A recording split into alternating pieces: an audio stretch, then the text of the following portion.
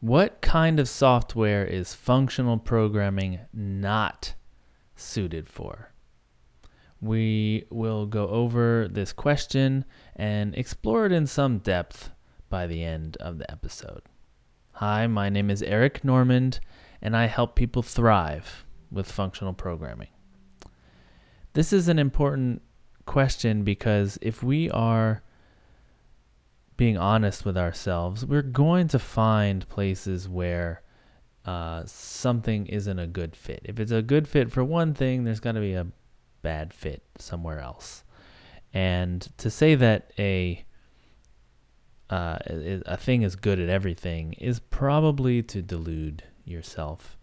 And I want you, my listener, to have a more balanced view of what's going on. So we're going to explore this question, and I'm going to make reference to other paradigms, object-oriented paradigm and imperative paradigm, and we'll see how they all do as paradigms. Okay, so the question is, what kind of software, what applications, what domains, what kind of contexts is functional programming not suited for? My first impression is this is kind of like asking what object-oriented programming is not suited for, or what imperative programming is not suited for.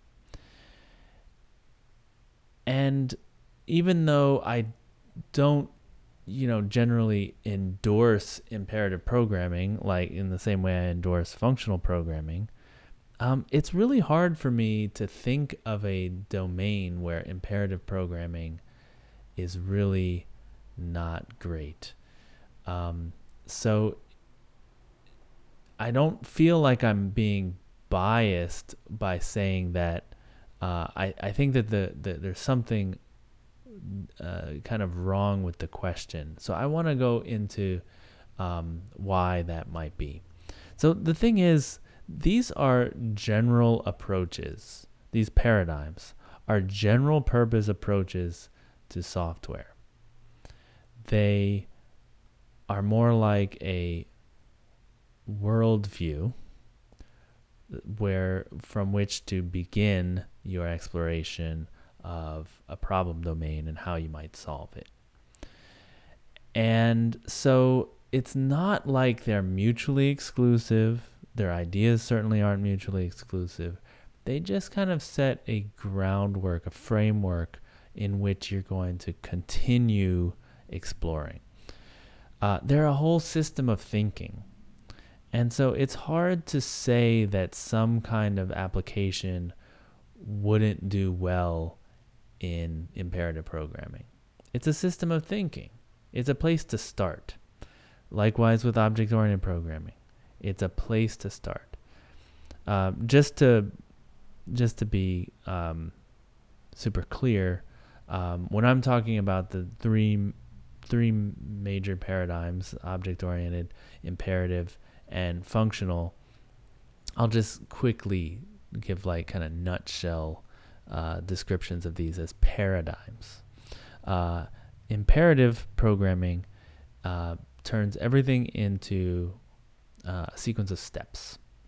Okay, so that is your main programming unit, is like a routine or a subroutine. You can break up a sequence of steps into further steps and call those and name them and refer to them that way.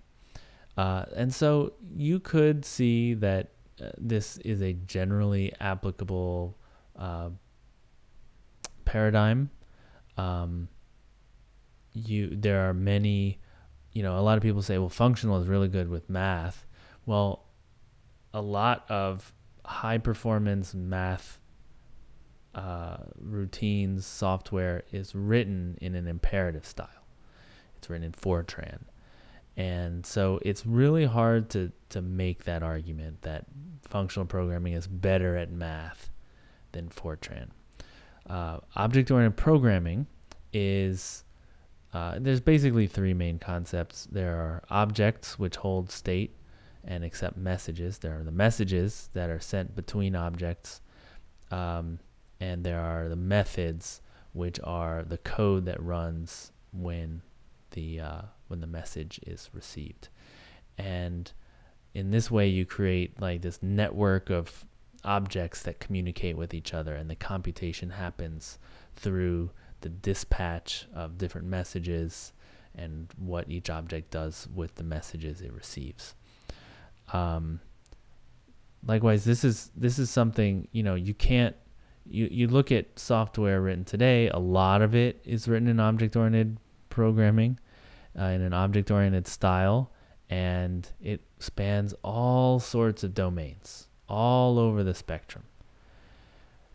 So it's really hard to say that's not suitable for this stuff. People have built systems to do like aircraft engineering, to embedded systems, to simple web applications. Like everything is built in this OO framework, and so I'm gonna say the same for FP, that there's really nothing that FP isn't suited for. Real quick, functional programming as a paradigm begins with three things. The three main concepts: actions, calculations, and data. So these are mutually exclusive categories that everything falls into. So when I read answers on the internet, one thing that I see come up a lot as a good answer is, or as a common answer, and people like this answer, they upvote it and stuff, is that anything that has that's main purpose or the main function of the software is to keep track of and change state. So they give the examples of stuff like a game engine, where like characters and other items are like constantly changing, they're moving, their health points are changing. There's a lot of state, and it doesn't make sense to do this in functional programming because it's much easier to just like set mutable fields on objects. What I want to address this because it is a very common answer. Functional programmers do use state. Let me just put it bluntly. We do. There is a particular definition of functional programming that I don't agree with, that says that functional programming is exclusively programming with pure functions. That means no state, no side effects, nothing, just pure functions. And if that is the case, if it is programming with pure functions, then these answers are right. Okay. The trouble is that is not what most functional programmers do in their day job. Okay, when they're actually building a real system, they are making practical compromises. They are not sticking to this very rigid, reductionist definition of functional programming. That would be like saying in Java, you could only do stuff with message passing, meaning no if statements, no for loops, no primitives. Everything has to be an object. Okay, nobody does that, right? It's just not the way it's done. Now there are some languages that make it easier to do that. Like I believe Smalltalk, everything really was, even if statements were done with messages. But that was a choice they made, just like Haskell makes a choice to be a very pure language, although it does have I/O. Don't forget about that. Okay, so I don't agree with that definition. Functional programmers do use state. They do use side effects. Okay, they just have a tidy place to put them, and they put them in the actions category. Okay, so all that is to say that functional programming is big. There's a lot of room in this umbrella of functional programming to solve any problem you might have. Okay, so that's why it's not really possible to say, well, it's not good at this, because it's a big umbrella. That thing fits under there, and someone may have found a way to do it. There's lots of languages. So I'm going to name 2 domains that I think are maybe I would feel like, maybe just intuitively, these things, these domains, no, they're not good for functional programming. But then I researched them, and it turns out that there are functional programming solutions in there. So the first one is embedded systems. So I looked into this because I figured, embedded systems are super constrained in terms of memory. You're not going to be able to, and CPU processing, right? You're not going to be able to fit a garbage collector and the kind of runtime that we're used to when we're dealing with nice functional languages. But I was wrong. There are several versions of Scheme or other Lisps that are made to run in an embedded environment. Now they're pared down. They're not the Scheme you would run on your desktop or on a server.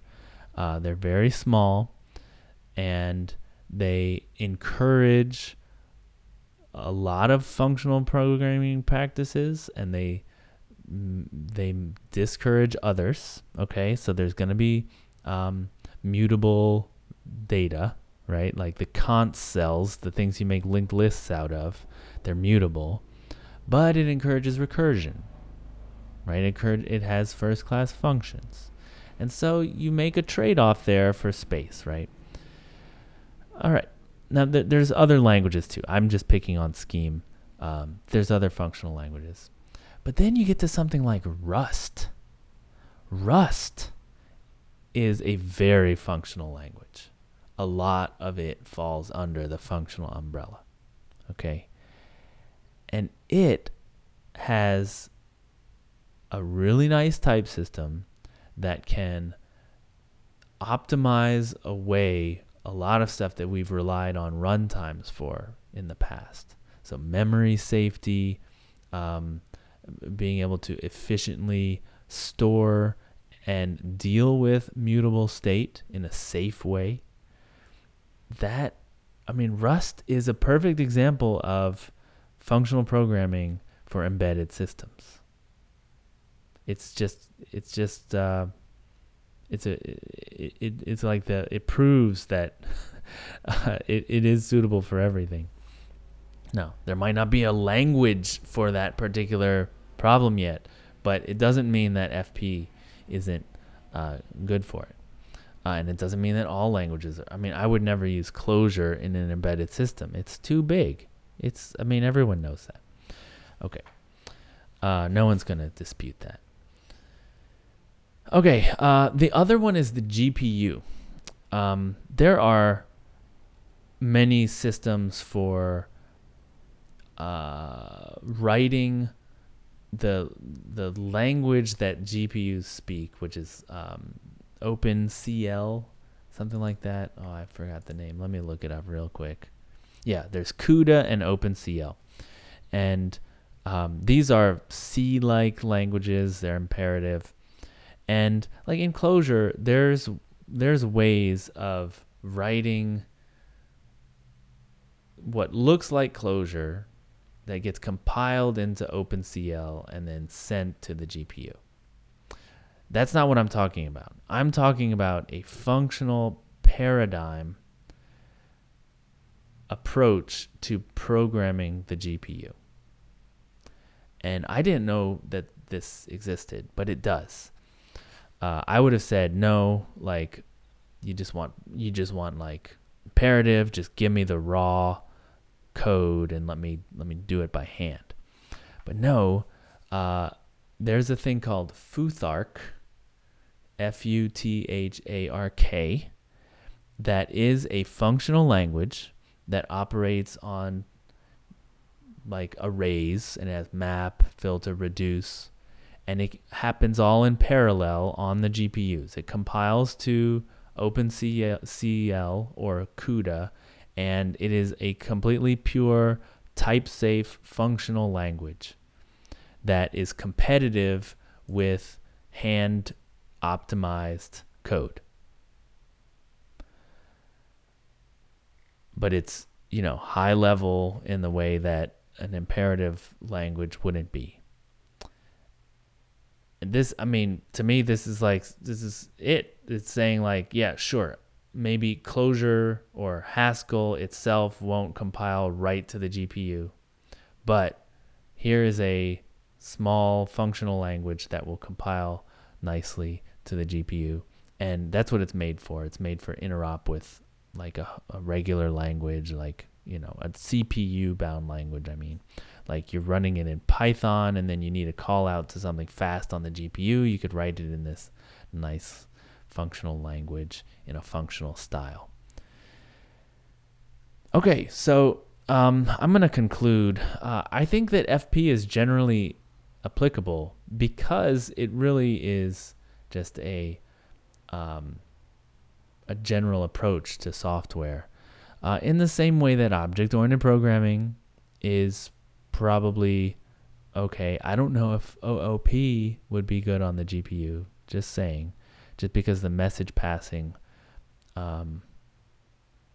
might, I don't know. I'm not a like a GPU person, but it just seems like the message passing would be not a good fit for the architecture of the GPU. That's not to say that it's not possible. I don't know.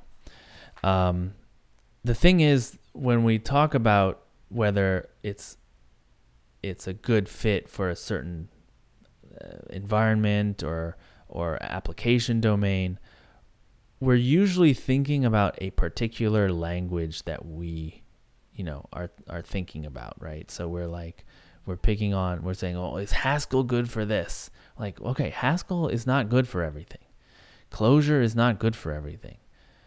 There are particular domains where it is a good fit and not.